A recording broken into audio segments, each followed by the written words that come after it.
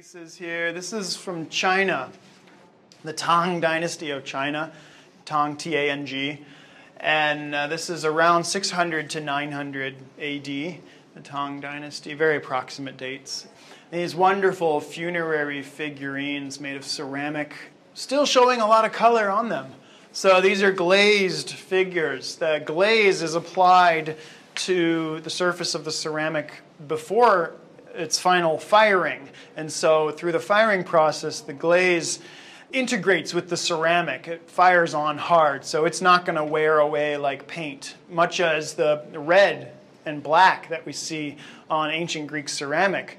The black is also much like a glaze, whereas the red, general rule of thumb, that we see on ancient Greek ceramics is actually just the oxidized color of the clay itself. But then you look at these wonderfully colorful glazed figures. The technique is called sansai, S-A-N-C-A-I, sansai glazing, which literally means three-color.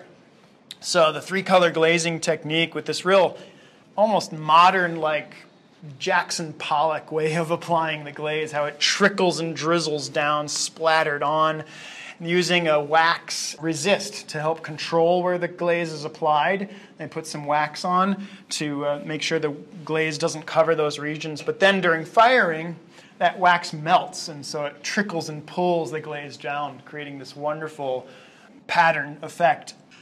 So, but then you look at certain regions, the heads of these figures, the hands, and those regions are uncolored.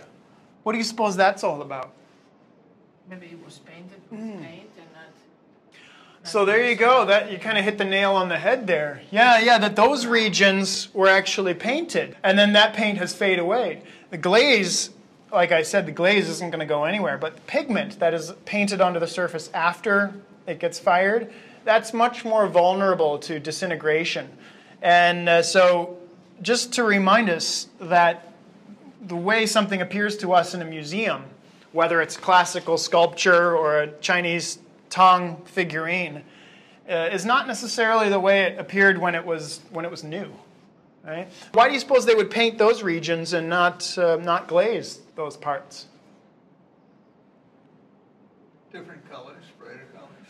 Yeah, different color. Remember that term I said, sansai, three color. They had a pretty limited palette with their glaze. Different chemistry, different composition. So pretty limited. So this is why we call it three color: green, cream, and brown. I'm sure the art historians would come up with some fancier words than green, cream, and brown. But those are generally the colors you see in sansai glazing.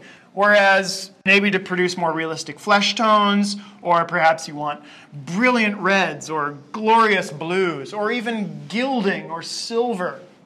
A lot of that just has disappeared and faded. If you look really closely on some of the crowns, you'll see trace bits of red and blue. You have to more come a bit around on this side here. But so it's there. It's just, it is so remarkably faded.